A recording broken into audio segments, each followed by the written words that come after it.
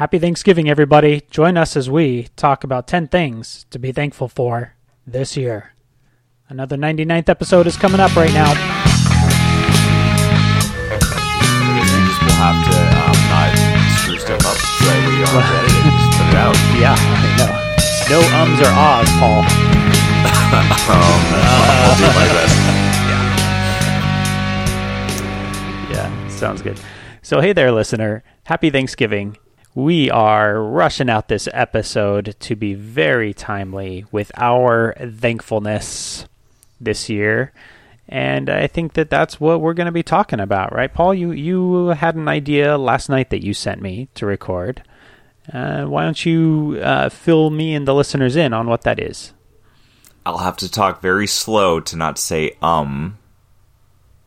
excessively. Okay. No. So we talked about doing this podcast today because I'm off. You had originally not been able to do anything, I think, all weekend, but it freed up. We couldn't record last weekend, yada, yada, yada. So anyways, we're recording today, and I said, why don't we do an episode just about what we're thankful for? But not the, cheesy, obvious stuff like our families or our jobs or, stuff like that everybody is or should be thankful for, at least. Not that everybody necessarily is. But kind of the fun things that we're thankful for. And I kind of thought about the model. We did this once before. We did an episode where we did like top tens, but it wasn't about making a top 10 list. It was about saying things that would be in our top tens, which kind of gives you the loose freedom to, you're not trying to be too precise. You're not trying to be too thorough. Just the things that you want to like kind of throw out there. So it's not a deep dives like we often do on stuff. It's kind of just surface level. Like, these are the things that make us happy and make us thankful in one way or another. Yeah, I think that's a cool idea. I like this top 10s where it doesn't have to be a definitive top 10, but just like here's how I'm feeling about the top 10 right now. Exactly. Yeah, I think that it's more fun to talk about like 5 things that would be on your top 10 list than trying to say the whole top 10, because you talk about the ones that are the most prevalent to you, and you're not trying to fill out a list, and then you're not trying to get, which one would I choose between this and this? Oh, it's so hard. No, you don't get down to that. So, well, I did actually write down 10 things. Was I not supposed to? Was I supposed no, that's to? fine. Actually, I wrote down 10 things too, and I actually have a few other things in my head that I'll probably throw in there. So one of the things about this too is some things we might talk about a little bit more. Some of the things we might just touch on real quick, so that way, it's there's no preciseness involved in the formula of how we do this. I like it. The least precise podcast. I like those rules. I sorted mine by 5 things that I am thankful for this year in particular, and then 5 more evergreen things that are things I would always be thankful for, and decided to split it up that way. I didn't organize it, but that's kind of what my mentality was too, going through. Like, I wanted some things that are more prevalent right now and some things that are always something that is positive for me. So, do you want to start? Sure, I will start. I'm going to start with something that is going to be very obvious to people that have listened to multiple episodes of this podcast, and that's you're thankful for me. Yes.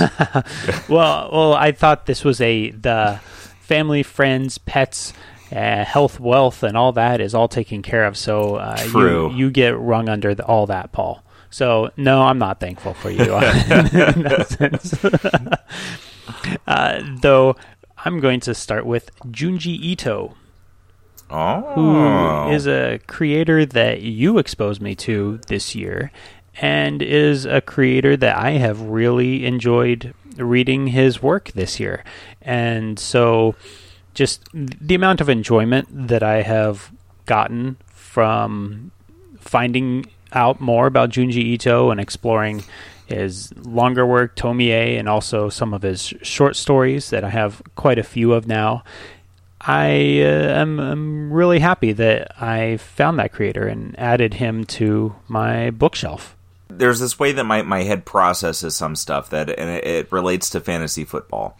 In fantasy football, like, you draft your team, but really what makes you win or lose is how you play throughout the year, picking up players off of waivers and stuff like that. And one of the things that often makes a big difference is when you get a player and your expectations are only this high, kind of like, moderate, they'll be okay kind of a thing.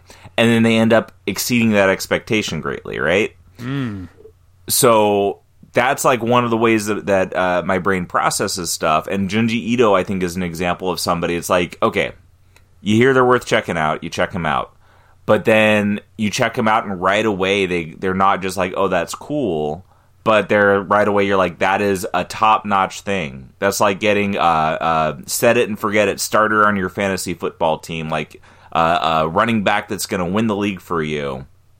That's Junji Ito. Like, you like it so much that it elevates how you feel about something. Like you get that high level of enjoyment that usually you only get after like building up your interest in something, Does that make sense? Yeah, absolutely. Compared to other stuff that will be on my list later, that was more of it has been a slow burn throughout my life that has led to my appreciation of it. This was exactly open it up and wow, I can just immediately feel that this is something that is unique and interesting and I really enjoy. Yeah, just like that instant home run. And I'll tie into that because we could talk more about Junji Ito in the same vein. But I put just manga in general on my list because that was as a whole, that was one of those things for me where I had never read manga. I read a book that actually wasn't even manga, but it kind of made me think like I should check out this different pocket of stuff that I never really have, and different suggestions by people. It started with reading Wandering Island, which just really, I loved that. It was so different and kind of refreshing. Like, I think people are all pretty, if you have any familiarity with manga or anime, even on like the looser levels of like, say, Studio Ghibli, which we talked about how like maybe we don't consider that anime, but like kind of the fantasy, the different world feeling, right? Like that's Wandering Island. Like I really feel like you're well immersed in a different world that is just fanciful. Mm-hmm. Junji Ito definitely was one of those. The series 21st Century Boy by, I'm gonna blank on the name, is it Urasawa? Sounds right. I've only read the first volume of it, but I've gotten 8 volumes of it. That's how much I loved the first volume. I also got deals on them and stuff like that, but so I got that kind of stockpiled. But yeah, just like kind of as a whole for me, manga and Junji Ito is a big part of that, where there's just been several things that have been that you try it and it's instantly just top notch, really adds that like big level of enjoyment in your life. So yeah, well, I read Tomie, the first volume, and then bought 5 more volumes of his work between digital and hard copies. So yeah, it was one of those where it was just immediately, yes, this is something I really enjoy and I know I'm going to want more of. I feel so successful as a podcast co-host and friend to like recommend something that got you so hooked in. So yeah, that was a good just one. all around, just such a high level of enjoyment and satisfaction all around. So that's my first thing is manga, and Junji Ito is a big component of that. Okay, cool. So is that back to me? Yeah, sure. Okay, all right. Next thing this year. So I've talked about this a little bit this year, that one of my friends and I have been sending each other pictures of action figures every day since this whole pandemic thing started, and we've been working from home and doing all that. And when it started out, I thought I was going to have maybe a month or two worth of figures to share, because one of our rules is no repeats. It's just one picture of an action figure and then move on. Next day is a new action figure. And we took 1 month off so far, but we're now 8 months into this, and I haven't run out of action figures, which was shocking to me that I had that many. I couldn't really believe it, but it also exposed me to a lot of stuff and got me interested in a lot of stuff that I wasn't before all this started. And the thing that I have really enjoyed the most that I have found is these smaller indie toy makers. And these are like Spiro Toys and Boss Fight Studios and Four Horsemen. They are making toys that are on par or better than what someone like Hasbro is making. And they are their own themes and their own creations. Most of these are fantasy, of what I listed here, which just have a natural inclination to orcs and goblins and knights and elves and all that kind of really nerdy crap. And so finding these action figure lines that bring that to life in a really good way, and in a way that is probably even better than if Hasbro or Mattel were to do something like this, has been really exciting for me. And I've been wanting to talk about these a little more in depth in one of our episodes. But I'm just going to, I think, leave it at that I'm finding a lot of enjoyment from these smaller, more indie toy makers that are really doing it out of their love of the hobby and love of action figures, rather than being driven by weird business decisions like someone like Hasbro sometimes is, which can often lead to aggravating situations. These toy makers all really just want their products to get in people's hands and are trying to make the best thing possible, and that's just is really cool. It's like when you find a indie comic creator that is just pouring their passion into it, and they do so much better work in their indie stuff than in their work for hire big two stuff. That's kind of a similar analogy to what I'm finding with these smaller indie toy makers. Awesome. And you set me up so good with segues sometime. I'm going to take that to actually mention a couple of comic creators that fit that bill exactly. Well, hey. And so this is, we talked about like things that are kind of more right now, things we're thankful for, or things that are longer term. And Matt Kindt and Jeff Lemire are two comic creators that I have really enjoyed for a long time. And I discovered both of them back when I was really into Valiant. And Matt Kindt, we've talked about this before actually on the podcast, but he was the first comic creator that I put together like, I like this book, I like this book. Oh, look, this guy writes both of them. Jeff Lemire, I checked out before he started writing for Valiant when I knew he was going to, because I didn't know any of his stuff. And I read Volume of Sweet Tooth, I think was the first thing that I read of his. And I think with both of them, you can clearly see that their individually made things are much better and really have their heart in it. And the stuff that they've done for big companies has been different. Even Matt Kindt with Valiant, I think you can see that earlier on when he was really free to do what he wanted to do, that there was a lot of heart and creativity in it. Mm-hmm. And it seemed like towards the end of his run with Valiant was when the company was shifting a lot. And I think you could see in the quality of his work that it was just doing the job at that point. Yeah, I think he was also called on to try to put together pieces of a situation that had kind of crashed to the ground and broken and fractured. Yeah, hey, we ruined this. Can you fix this? yeah. Well, we try to make more money off of it. It's funny. Matt Kindt almost made my list just because of how much I enjoyed Mind Management this year. That's probably my best read of the year, was Mind Management. Yeah. I kind of adore Matt Kindt. Between the two of them, like I still greatly like Jeff Lemire, but Matt Kindt, just in so many different ways, I really enjoy him. His Kickstarter stuff, like you see his passion with Mind Management and all the little stuff he does. You see it with Jeff Lemire with the Black Hammer universe also. But Matt Kindt, like he's played in my fantasy football league. He's like I've talked to him some just like in chats, like DM chats rather than just like a response on a Twitter post or something like that. And I don't know. There's just so many things about Matt Kindt. So I got the whole run of The Sixth Gun, which I've only read a little bit of it so far. But part of the reason I got that is Kindt had posted that he was doing sketches in the covers of the hardcovers on Brian Hurt's website. He was the artist for Sixth Gun. So Matt Kindt has nothing to do with Sixth Gun other than like he's partnered up with Brian Hurt and one other creator in their own like little studio.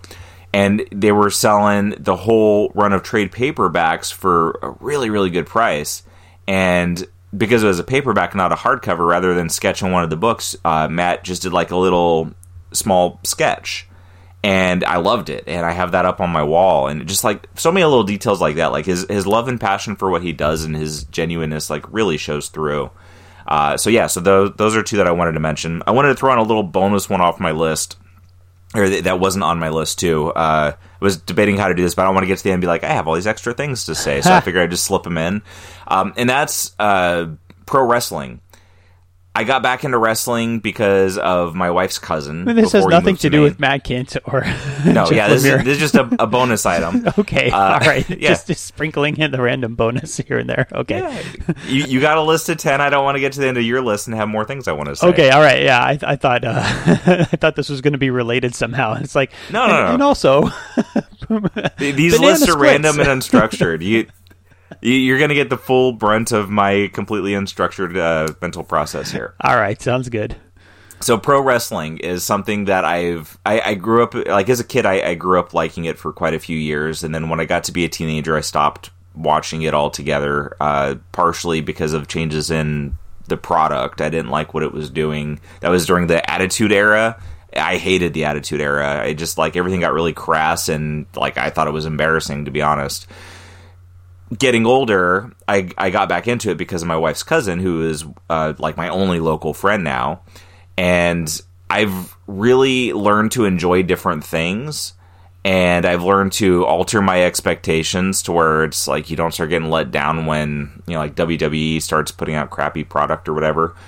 But I've really enjoyed it, and I just kind of reflecting on it. I just like the things that we talk about that we love in storytelling and comics or stuff like that. There's that kind of great stuff in wrestling. And like right now, there's one guy, Eddie Kingston, who got a contract with AEW, who is an organization that started up about a year ago and is like legitimately a rival to WWE. And Eddie Kingston was like an indie guy forever. I had actually seen him a little bit on a show called NWA Power, which the NWA is like its own wrestling organization, but it's like very small now. And they had a YouTube show. Like that's the extent of their, you know, their shows, is it actually just put out on YouTube each week. And Eddie Kingston was about the only guy who stood out on that show. And then he shows up in AEW for a one-off match. And it was just like, once again, we're talking about pouring your heart and soul into stuff, and that's what he does. And like, he really tells the story and makes you feel things, you know? So just wanted to slip that little extra bonus one in there that I didn't have on my list. Cool. Okay. All right. Well, I had the perfect segue from your previous entry before the wrestling tangent. But so I'm going to try to back off. Funny you mentioned all those creators, Paul, because a creator that I have really enjoyed this year and has rekindled my appreciation for a certain franchise that had been really fizzling, at least in terms of the modern output, and my appreciation was really relegated to what had come out in the past. But all that changed very recently when Jonathan Hickman took over the X-Men franchise at Marvel. And I have really been enjoying X-Men since he took over. The House of X and Powers of 10 was really fantastic, and the X-Men series, I've called it one of my favorite superhero books I've ever read, and I'm about a quarter of the way through my reading of the Ten of Swords, the X of Swords, and I'm going to be finishing up, I think, all of that probably this weekend. That's one of the things I'm going to be doing with my long weekend time here, that and probably trying to get my butt into actually sending you all those digital codes for it so that you can catch up on it too. But it's just been really enjoyable to really love what's going on with X-Men again, because it's one of those that I'm always going to like the property in just a general appreciation sense, like how I'm always going to love Star Wars, even if sometimes there's good movies, sometimes there's bad movies, sometimes things, there's ups and downs in terms of the actual output that's coming out. And same with X-Men, but right now it is up, and I am just really excited about that and really enjoying it. So thank you, Jonathan Hickman, and all the other creators involved with him, which are too numerous to list, for creating really great comics that I am thankful for this year. That's great. Yeah, that Chris Claremont I actually have on my list, and not just because of the X-Men, although it is centered around the X-Men, but his X-Men is what opened me up to reading older comics. I had a hard time, and I mean, it's difficult to pick up comics from the 70s or 80s, let alone before that, and read them. And wanting to read Claremont's X-Men is what kind of broke that open for me. And like even now, like I haven't read X-Men consistently. I'm still working, like I'm in the 200s and something in his run, and it still takes work to get back in the rhythm of reading it. But I can do it now, and I see the payoff. He also, like, checking that out, just because I liked the X-Men, it was less about Claremont and more about the X-Men. But then, like, his run and his quality of writing, of course, like, gives you this great big body of work. But getting exposed to the different artists, like John Byrne, Dave Cockrum, like, all those guys really opened up my appreciation of the way comic art could be then. And nowadays, it's very different. Like, if somebody had the same style as those guys did, it would be considered like very like impressionistic, and because you could just get so much more clarity nowadays that you couldn't get then. So like you needed that kind of a little bit more vagueness in it.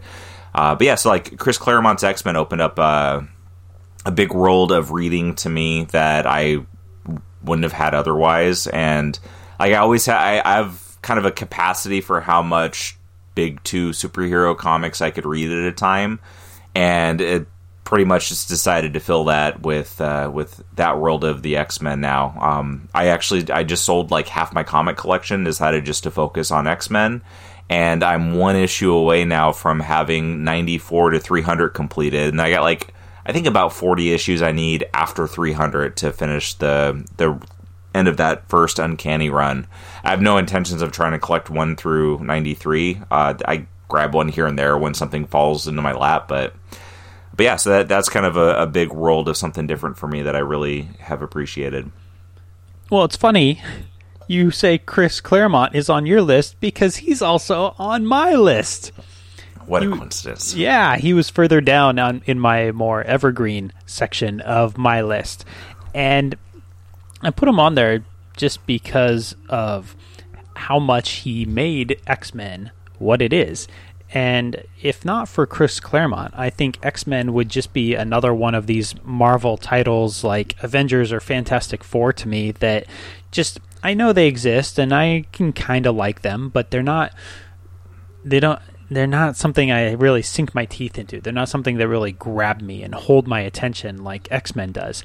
And I feel like X-Men is different in that way, and it has a lot more depth to it than something like the Avengers does. And all of that comes down to Chris Claremont and what he did with it and how he developed these themes of mutantdom and how they relate to the world so that it became more than just good guys versus bad guys. It also became good guys versus bad guys versus a world that hates and fears them. And I think that is really one of the key elements that Chris Claremont really developed, but that makes X-Men such a unique title.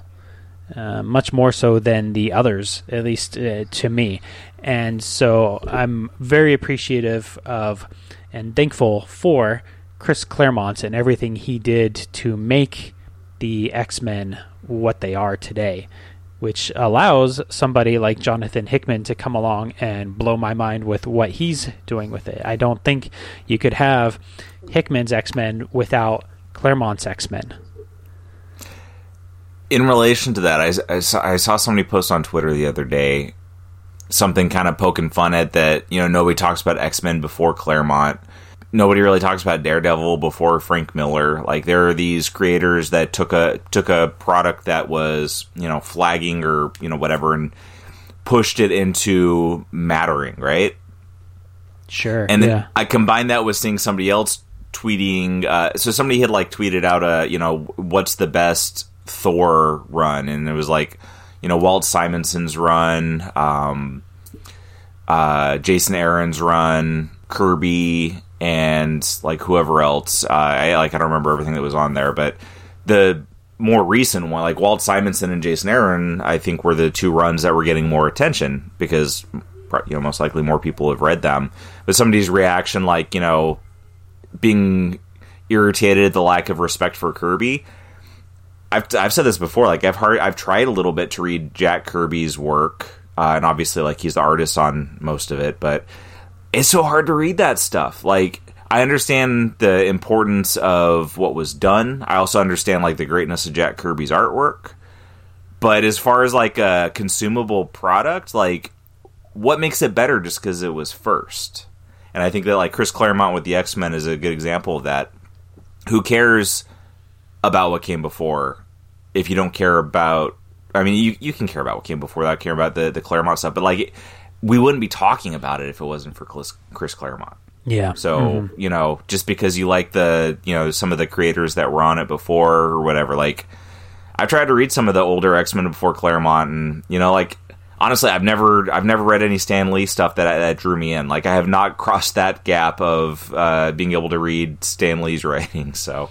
Yeah, it's tougher. I've read most of that X-Men stuff. I think a lot of it I read pretty darn quickly. Some of the stuff, I think when Roy Thomas and Neil Adams get in there, gets kind of interesting, and that's in the 50s and 60s, if I remember right. That starts to pick up a little bit, but I agree. Earlier stuff, it's just clunky. And that's one thing I've been noticing because I've been reading the Fourth World, Jack Kirby's Fourth World, and I am about halfway through the third volume of that right now out of 4 volumes. So I'm a decent way through it. And sometimes it is just this amazing explosion of imagination and storytelling and just ideas thrown out there that are awesome. But then the other half of the time, it's just really clunky, childish storytelling. And so it's this odd mix of those two things. And so I'm reading it much more for the wild, imaginative stuff and try to kind of breeze through the clunky storytelling part of it. Yeah, you got to appreciate it for what it is. We created a monster and he's on the loose. Come on, gang. Let's go show this monster who's the boss. All right. Oh, no, he's throwing me into the lake of lava. Good thing I'll swoop in and save you, blah, blah, blah. It's, that level of really clunky storytelling at times. Yeah, when I was a kid and watched wrestling, I would rent any wrestling tape I could find ever, because there was only so much you could find. And I remember one time seeing a match. I think it was Greg the Hammer Valentine. He gets up on the second rope and does this very tame little fist drop off the rope onto his opponent. And I just remember the announcer being like, "High flying move by Greg Valentine." And this was long enough ago that now the stuff they do makes what they were doing at that time seem very tame. But it just goes to show stuff changes, and you do get those people that are this is what wrestling should be. And it's well, you know what? If that's what wrestling was now, nobody would be watching wrestling. Stuff changes, stuff evolves. You can look at what was great about it, and then that's one I like the wrestlers now that look at that old stuff and see what was great about it and keep that in it heavily, But that doesn't mean that the guys that are just doing their own new things and innovating and pushing stuff as much aren't also doing great things. Same thing with the comics, you look back and appreciate what's there, but when you get to that kids these days mentality, if you don't love what came first the most, then you don't really love anything. It's no, that's just not true. Yeah. Okay, so I was last. I think I went last with my follow-up with Chris Claremont, so it's back to you. All right. Okay, so I'm going to just go to the next thing on my list and total tangent off. Like I said, I didn't try to put these in any kind of order, but I'm thankful for headphones. I like headphones. I really like good headphones. A while back, I got my first pair of Bluetooth headphones. They were JBL brand, and I loved them. And then they broke, and I was so sad. And then eventually I got, I tried some of the ones that go in your ear holes, which I've always kind of been no, I don't want those. But I finally tried a nice pair of true cordless, on-ear, in your ear hole JBL headphones. and they were pretty good, but I missed the on-ear headphones, like you just put your headphones on top of your head. And I found a pair of Skull Candy headphones that were normally like $100 Bluetooth headphones on clearance for like $30. So I got those. It's like, okay, these are pretty good. They're still not quite what I would want, but they're pretty good. And then I'm on eBay one day, and there's a pair of JBL on-ear headphones that were, I think they were originally like $100 headphones, but they've aged into being $60 headphones, but they were on sale for $20. I was like, hell yes, because I like JBL apparently. So I got those. So I have all these different headphones, and then the other day it dawns on me, when I'm playing my PlayStation, I plug my little earbuds into the controller, and the sound is crap. It cuts in and out sometimes, and you can't turn the volume up at all. And I just got to thinking, because there's all these Black Friday deals now, maybe having a proper video game headset would be worth it. So I talked to a couple of people that I thought might have headsets and got their input and stuff, and queued in on getting a Sony PlayStation Gold headset. I don't have it yet. I'm getting it for Christmas for my mom. But it's wireless. You plug the USB into the PlayStation, and so pretty simple wireless. And I'm very excited about it because, one, it should have much better sound quality. Two, it's wireless. So if I watch a movie, most time if I want to watch a movie, nobody else cares. So I have to go watch it in my room. And if I'm watching a grown-up movie, might have some grown-up language that I can't play out loud around my son, So I will wear headphones. Cool. I'm super excited about the thought of not being tethered to a controller watching a movie on my TV, So yeah, just headphones as a whole. I've kind of recognizing what I like in headphones. I really like having headphones around. Cool. That's an interesting one, an offbeat one. But I get it. I have a gaming headset that I've had since my Xbox 360. It has surround sound, multiple speakers in the ear covering so that it can make sounds sound like it's coming from behind you and stuff like that. And I got it when I was playing a lot of Call of Duty because it would actually do three-dimensional sound, so you could hear somebody's behind me, or somebody's on the left, or somebody's on the right. And that then became pretty darn useful when I was playing a lot of PUBG, because PUBG is a game that really requires the sound element to make the game playable in a lot of ways. In a lot of ways, with no sound, it's not even playing, or just being at such a severe disadvantage that it's just not worth it. But the headset really makes it worth it. The only bummer for me is that my wife hates it when I have it on because it blocks out all sound. So she can't even talk to me or anything when I've got that headset on, but it is really useful. And I have another really nice set of headphones that I have at my computer desk that I'm actually wearing right now to hear you, and they are a nice pair of Sony music studio headphones, and everything sounds really great on them. Nice. I'm using cheap earbuds, which I think suits the quality of our podcast. There you go. I'm trying to fancy it up, and you're slumming it. Yeah, I have a microphone at least. All right, well, I'm going to jump to one of mine, and this is going to be an evergreen one for me. And this is just comic book collecting in general, and how much it has added to my life. And mainly, I think that those additions come from most of my friends I know because of this whole comic book world and fandom world.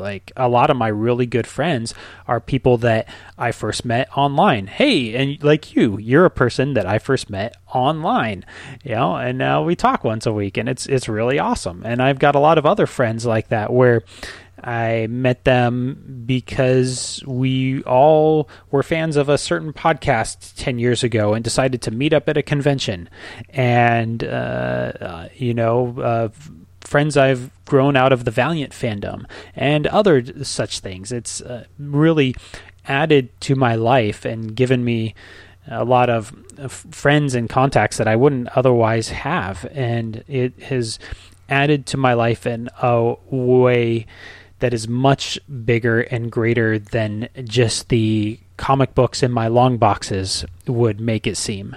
So I'm very thankful for this hobby and all the connections and friendships that have come about because of it. I concur. I don't have anything to add. You nailed it. Cool. So I'll go on to my next one. I'll just go down my list to the next entry. So it is kind of a mix between a right now and an evergreen thing. So the right now part of it is I'm thankful for the Lakers and Dodgers both winning championships this year. I thought that was funny because I was going to lead off by saying, this isn't a list for, our friends and family or that the Dodgers won the World Series or that sort of thing. But I guess it is. It is. I'm very thankful for it, and this is why it matters more too. So I've been a sports fan for a long time, but it's built up over time. That's one of those, like, we're talking evergreen things where, like, the enjoyment you get is a gradual building. Like, somebody can decide, like, I'm going to follow basketball. I'm going to root for this team. Oh, look, this team won. I'm happy. There's a big difference between that and, with the Lakers, I've watched them lose for a decade, and be pretty much really bad for a decade. And then this year, on top of that, having Kobe die at the beginning of the year and, all this stuff. So, like, it getting capped off with them winning, like, one, it was a decade of watching them lose. I know a lot of other teams, like, don't even have the level of success of, like, hoping to win one within a decade. But, a decade is still a long time. So, getting that, the Dodgers has been 32 years. I was too young to know anything when they won the last World Series. I was 5 years old. And so I've rooted for them my whole life without the expectation of them getting there. Like the Lakers, the expectation is kind of instilled there. But the Dodgers, that it's not there. But they've won, I think it's 8 division titles in a row. So, like, they've been in the postseason for 8 years in a row. They've had that success for 8 years in a row. And then in the last 4 years, you go back, 4 World Series ago, they should have won that one. They got cheated by the Astros. And then the next year they were against the Red Sox, and the Red Sox were just better. And the year after that, they were in the playoffs again. They got knocked out by the team that ended up going on to win the World Series. But, you put that hope, you invest that emotion into it year after year, even when they're bad. And when you finally get the win, it means a lot.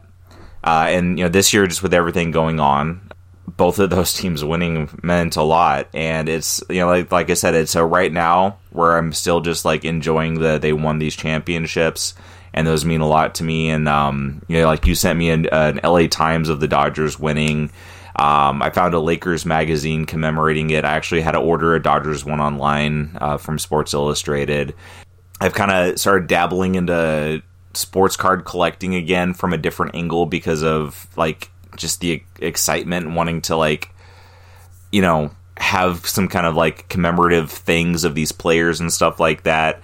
But the reason it means so much isn't because I just decided to enjoy it right now, or just started following, or, like, I'm from LA and my LA teams won. It's because, like, I've invested the emotion into it year in and year out. For, the Lakers, I started really getting invested like 20 years ago when they won their first championship with Shaq and Kobe. I was in high school then, or, like, just out of high school. And I think I was still in high school then. And, like, that's when I started being invested in basketball. Football goes back a little bit further. And then baseball was a few years after that, when I started doing more than just, I'm a Dodgers fan because I'm a Dodgers fan. I started actually, like, paying attention and following it.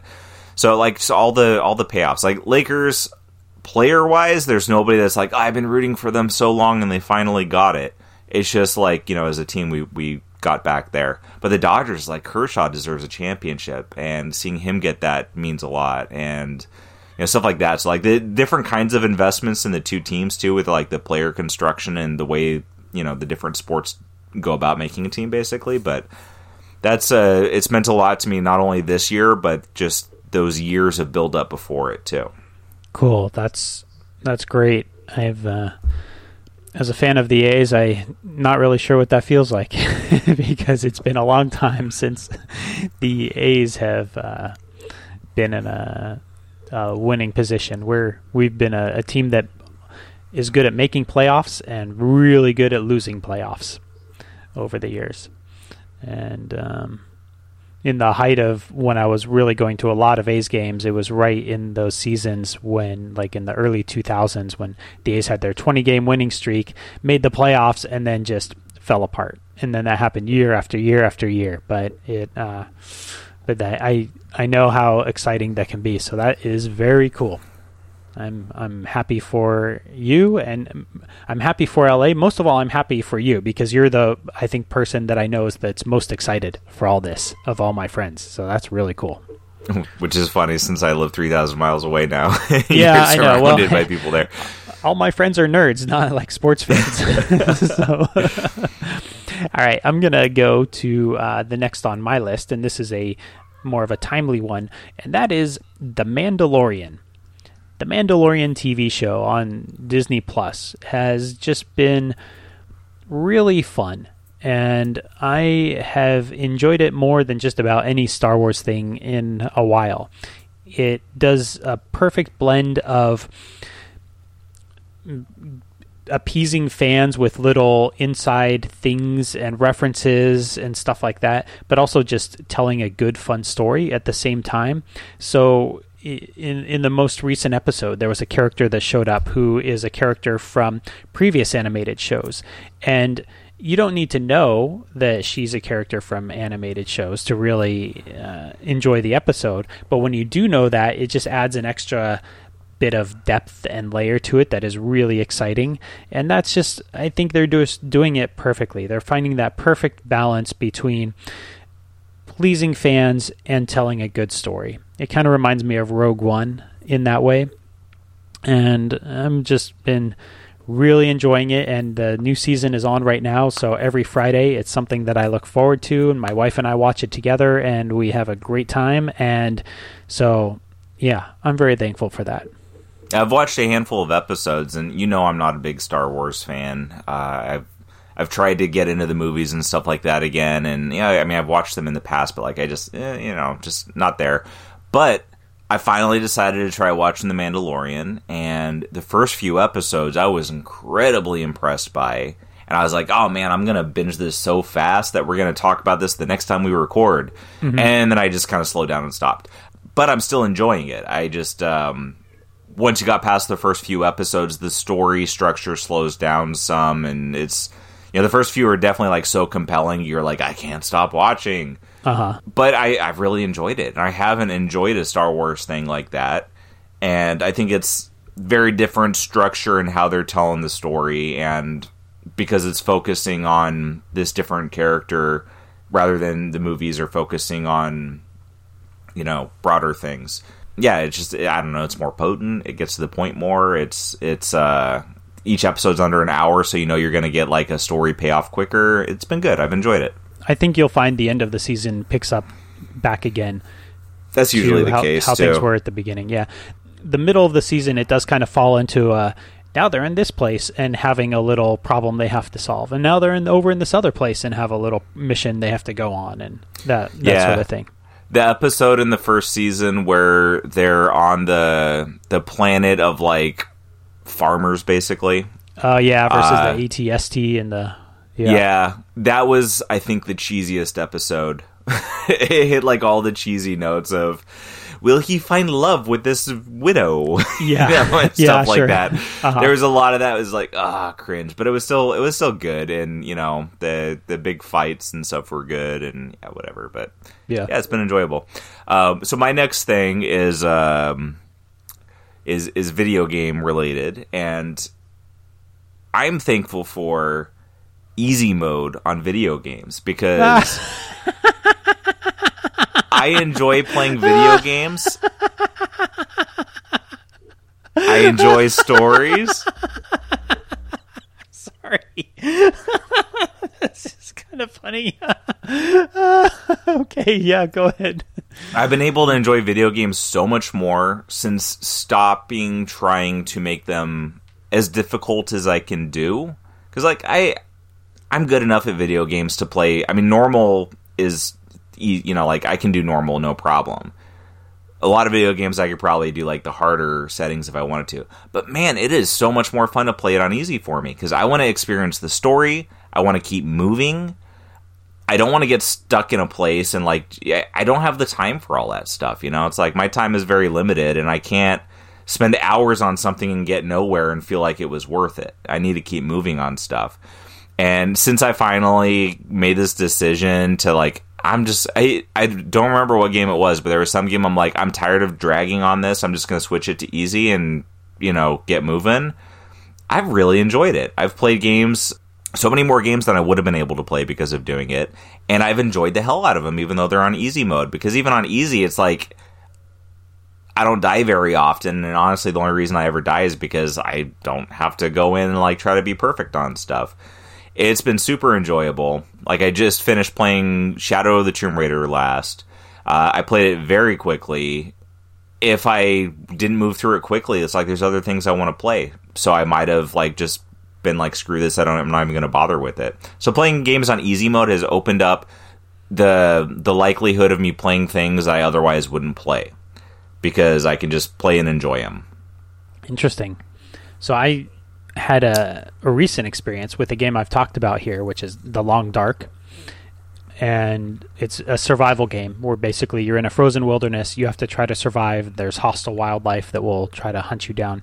And it has a few different game modes. I've always played it on essentially normal difficulty, but then it has a hard difficulty, an insane difficulty, and then like an easy mode.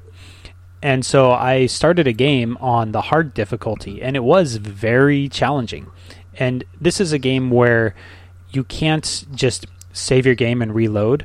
It's basically if your character dies, the game ends. Also, if something bad happens to your character, like you get attacked by a wildlife that puts you close to death, it automatically saves the game. So you can't just reload your previous save, because if you do that, you'll just reload to exactly where you were about to die. So it's very punishing in that way and unforgiving. It doesn't allow that kind of meta way of, you know, having your saves and reloading earlier saves to try something different. It's basically you're stuck with the decision you made. So I put it on the hard mode, and it was very challenging. But then I just died for a stupid reason. I got attacked by some wildlife, and I bled out because I did the wrong thing rather than patching up my wounds in the game. So then I put it on easy mode, which is basically no wildlife will attack you. You just get to walk around this frozen wilderness looking for resources, which I liked in some way, but I found that I also liked the challenge. Without the challenge, the challenge was it was both frustration, but it was also the reward also at the same time for me. So, and that's where different types of games are going to be different. Like the games I'm talking about playing on easy mode are games with story, where it's like I want to enjoy the story, see the world, but it's like you're not going to do a maze that's a straight line. Like, you'd be like, oh look, I did it. Yes, that was satisfying. No, like a maze is it has to be tricky, right? You're not going to do a crossword puzzle that every word is the, you know, I mean, you're like, there needs to be challenges. So, like, here's an example, like a puzzle game that's on the Switch Online. I don't even know what the hell it's called. It's just, it's sort of like Minesweeper in a way, where you have to like deduce based on numbers around the grid and stuff like that, like which tiles you should break and which ones you shouldn't. If there's no challenge to that, that's absolutely no fun. So you have to have the challenge, and then, like, you know, you keep on progressing up in it, doing tougher and tougher challenges. So those are two totally different things. This morning I was playing Cuphead. I just downloaded it last night. My son's been, like, super interested in it, and I traded some stuff in. I got a Nintendo points card, whatever, and so I purchased the game.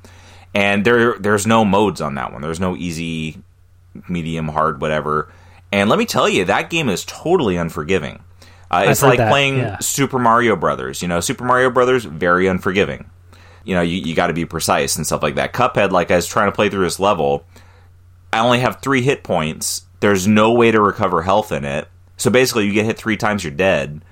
And over and over, I would die for stupid little reasons, and it was driving me nuts. And finally, I finished the level, and I got an A on it, like, because I got all the things you get. Like, the only thing I didn't do perfect was I got hit once that time. And it was satisfying. I played that level over and over and over, probably like 30 times. It's not like a super duper long experience to get through the level or anything. Like, if the levels were, 20 minutes long period, I would probably hate it because that'd be too unforgiving. But they're short, so it's okay to do it over and over and over to try to do it. Mm-hmm. And plus, the one thing that is more forgiving than like Super Mario Brothers is you're not limited on lives. You can die a billion times; it doesn't matter. You just keep on trying again, right? So very different experiences. Like if Cuphead was too easy, it would be a stupid game I didn't like. My son loves Minecraft, but he likes playing on creative mode and building stuff. I don't care about building stuff on Minecraft, so it is incredibly tedious to me to play Minecraft with him. I do it purely because he wants me to. But he likes building stuff and can build amazing things. So actually watching him build stuff is way more enjoyable to me than anything I could possibly try to build because I don't want to. So yeah, it really depends on the game. But for story-driven games, being able to play in easy mode, it's like watching a movie. Like if you put a movie on and you had to every 2 minutes it went to like a screen of just prose that you had to read, you probably wouldn't keep trying to watch that movie because you just want to enjoy the damn story, right? Sure. So it's kind of like that. Okay.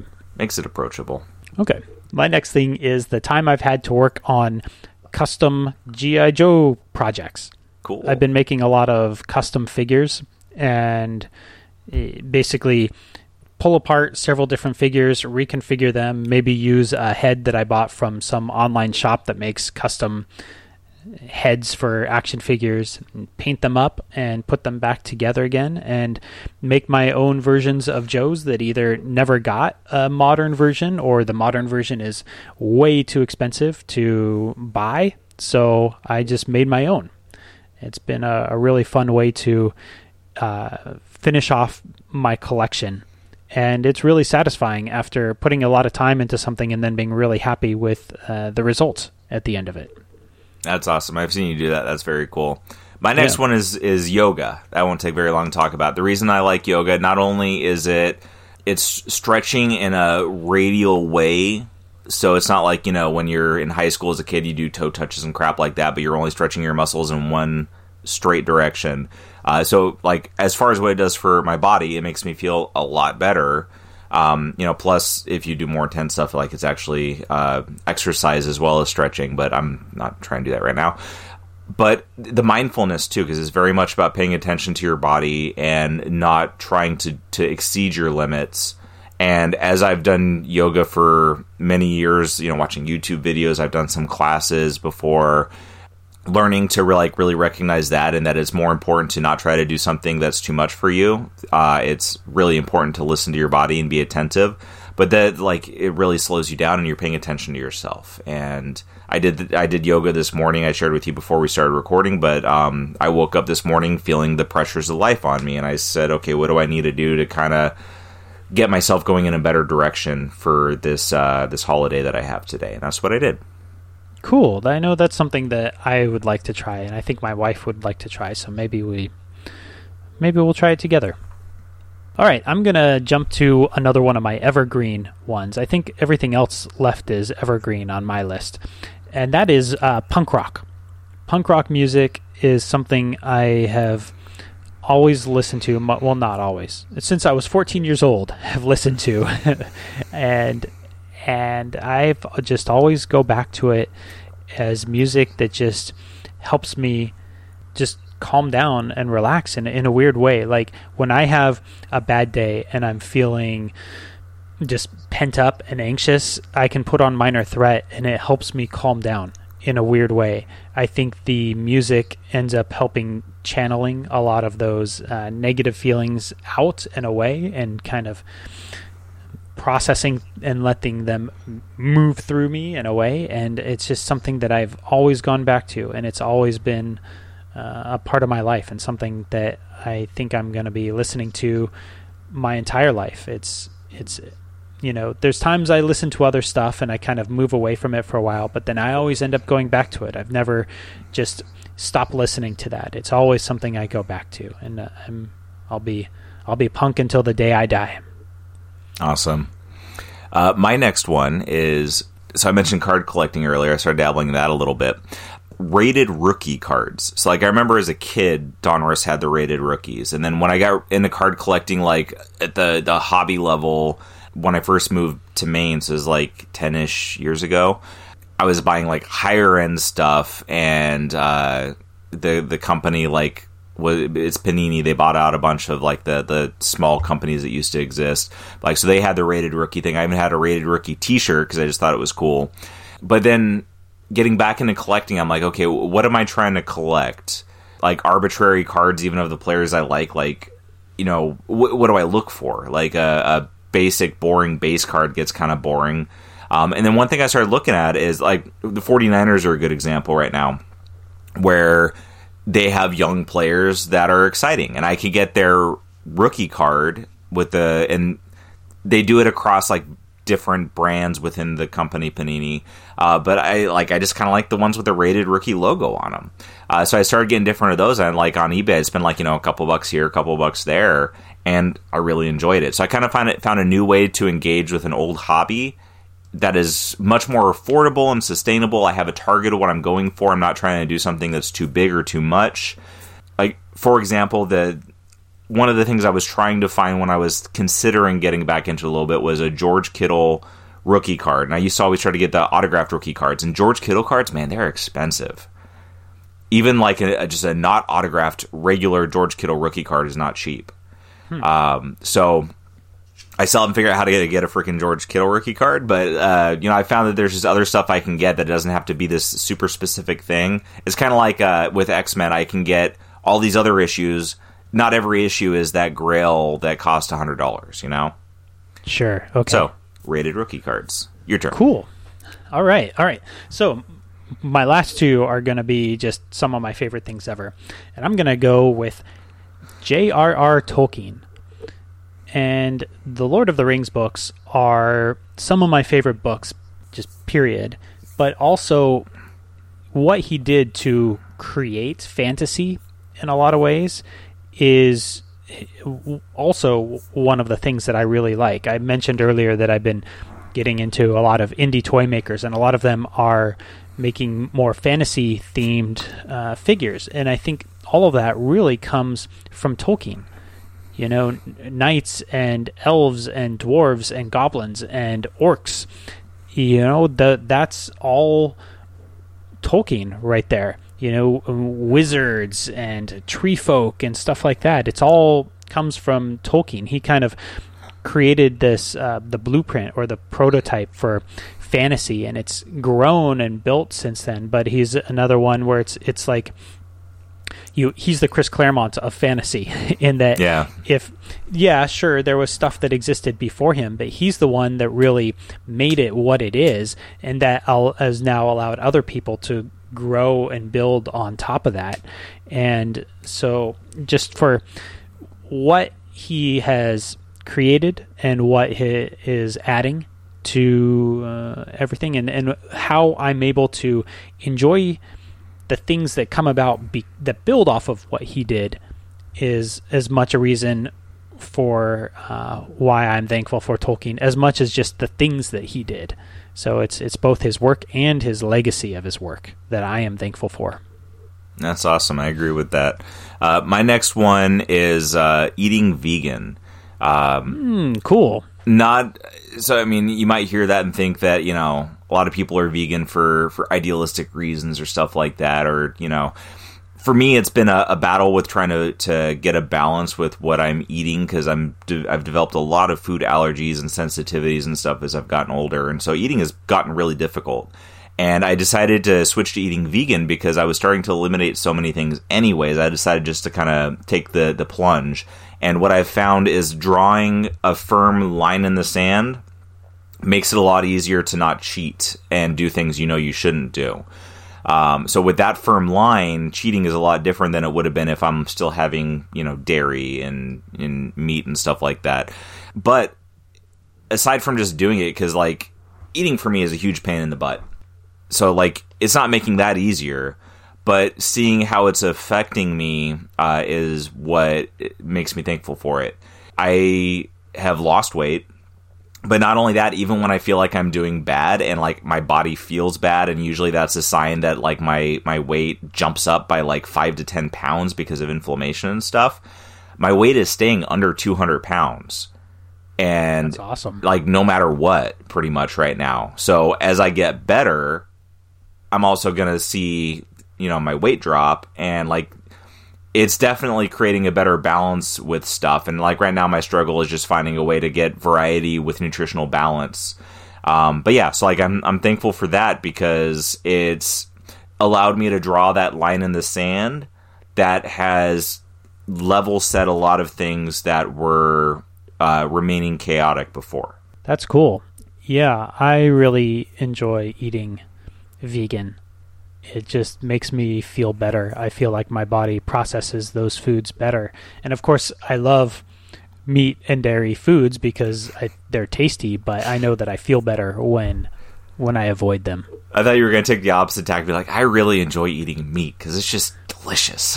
Well, it is. I do like meat. I do think it's delicious, but I know that I feel better when I avoid it. Yeah. So, yeah. A good example for me, like I loved pizza. Like I loved pizza before. And it's not just like cheese why I can't eat pizza. I can't eat gluten. I can't eat spices. So I can't eat the pizza sauce. I can't eat pepperonis. I can't, like, basically everything I loved about pizza is something that is like a clear, drastic negative for me. So, yeah, it's kind of funny to have that, like, I love this because it's making me feel good, and, like, the other side of the coin for my love is, like, everything about it would kill me. If I knew I was going to die in an hour, I would totally eat a big-ass pizza right now. Okay. But otherwise, it's just completely off limits. Anyways, Your next one. Okay, so this is my last one. This is number 10, and this is just a totally self-indulgent thing. It is my favorite movie ever. Return of the Jedi. I just love Return of the Jedi, and it makes me so good whenever I watch it. I can just sit and watch Luke Skywalker wreck Jabba's palace all day long.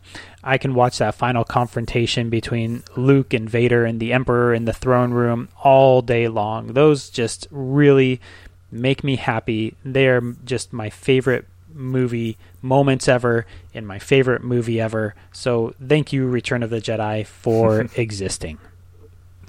That's a good one. So my last one is sort of a cheat too, because I get to touch on a lot of things. So we talked about kind of evergreen things. So this starts with that and then progresses through the getting exposed to new things that have that high level of reward, like we talked about with Junji Ito, right?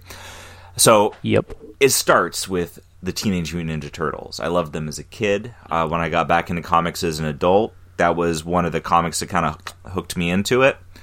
And like, there's just so much to love there, just like the way you love like G.I. Joe. And there's just so much room for growth and stretching and creativity in TMNT, whereas some stuff like, I mentioned it before, like Batman, for example, like you can try to do different stuff, but Batman is a very solid story, and anything is kind of just straying from the path, and then it gets pulled back on, right? TMNT, you can do crazy stuff. But TMNT led to me getting exposed to Usagi Yojimbo.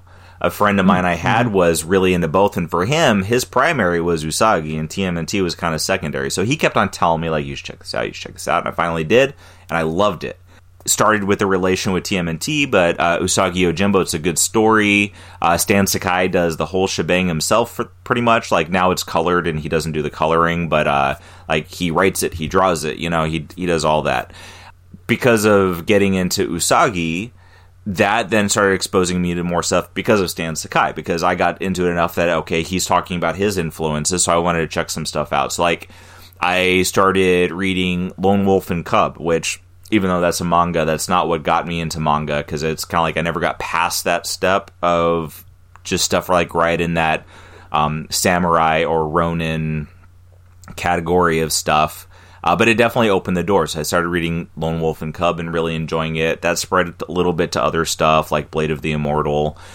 I wanted to check out Kurosawa films because of it. And like, I really love samurai films and have purchased quite a few. I've started growing this collection of Criterion movies. That's spread out a little bit to non-samurai movies too, because I was like, well, do I only want to do this? But then, like, with Criterion movies, I don't want to buy a movie unless I know I'm going to love it. It's like, I don't want to spend, $20 getting a movie for half price on a sale, and it'd be my first time watching it and I don't like it, But I've spread out with that, and I've, gotten different samurai movies. But then, like, I got a Jackie Chan set. I just got a Bruce Lee set. So this thing that I'm thankful for, like, all these different things are things I'm thankful for, but it's you love this thing, it exposes you to something else, and then you end up loving that thing, and it exposes you to something else. And you get this thread of things, and for me, like, this is just, it's just such a channel of rabbit holes that's so clear that has expanded so much for me, And that's my last thing. That's cool. I like that that thing is not a specific thing, but it's a process. Yeah. It's a way of it's a method of engaging with all these hobbies that we talk about on this show, and how to go about exposing yourself to things and appreciating things. And that's a really neat that's your 10th one. I really dig that. Yeah, one thing I've done too, this kind of relates to this, is I've kind of reassessed my hobbies, because as like this shows you, I've gotten into things that I wasn't trying to spend time on before, and now I am. So I've kind of reassessed, what am I spending my time on? What am I spending my space on, my money on? All these different resources that go into having hobbies. And so I've made some decisions. Like, I got rid of all my records in my record player because I never listened to them. But I still had the compulsion to want to look for records. So I took that away. That's more time I could focus on other things, more energy I could focus on other things. I sold half my comic collection so I could focus on X-Men, with my side hustle being keeping my eyes out for some Ninja Turtle stuff. Because you know what? I was building up starting to build up a nice Avengers collection. Like, do I get more joy out of some Avengers books, or out of randomly grabbing a TMNT book, or focusing the money on getting those last few X-Men books I need? So I narrowed my focus there. So I've kind of continually been doing that lately. Plus, I have finite space in my office, and it's always cluttered with stuff. And I just got rid of a bunch. Now I need to organize. Yeah. Yeah. So it's been good. Cool. I like it. All right. Well, let's I think wrap this up. I think we've got Thanksgiving Day to get to. So I think it's a good day of food and family and all that stuff. So I hope you have a very happy and healthy Thanksgiving, Paul. I hope you do as well. Happy Thanksgiving to our listeners. Yes, happy Thanksgiving to everybody out there listening. And I think we're also thankful for you for tuning in. That's pretty darn cool. All right, so I think with that, we're going to wrap up this episode. I'm not going to do all the usual rigmarole at the end. You know all that, where to find episodes and where to find us. So if not, just listen to a previous episode or something. We probably talk about it there. So, all right, so onward to Thanksgiving. Happy Thanksgiving.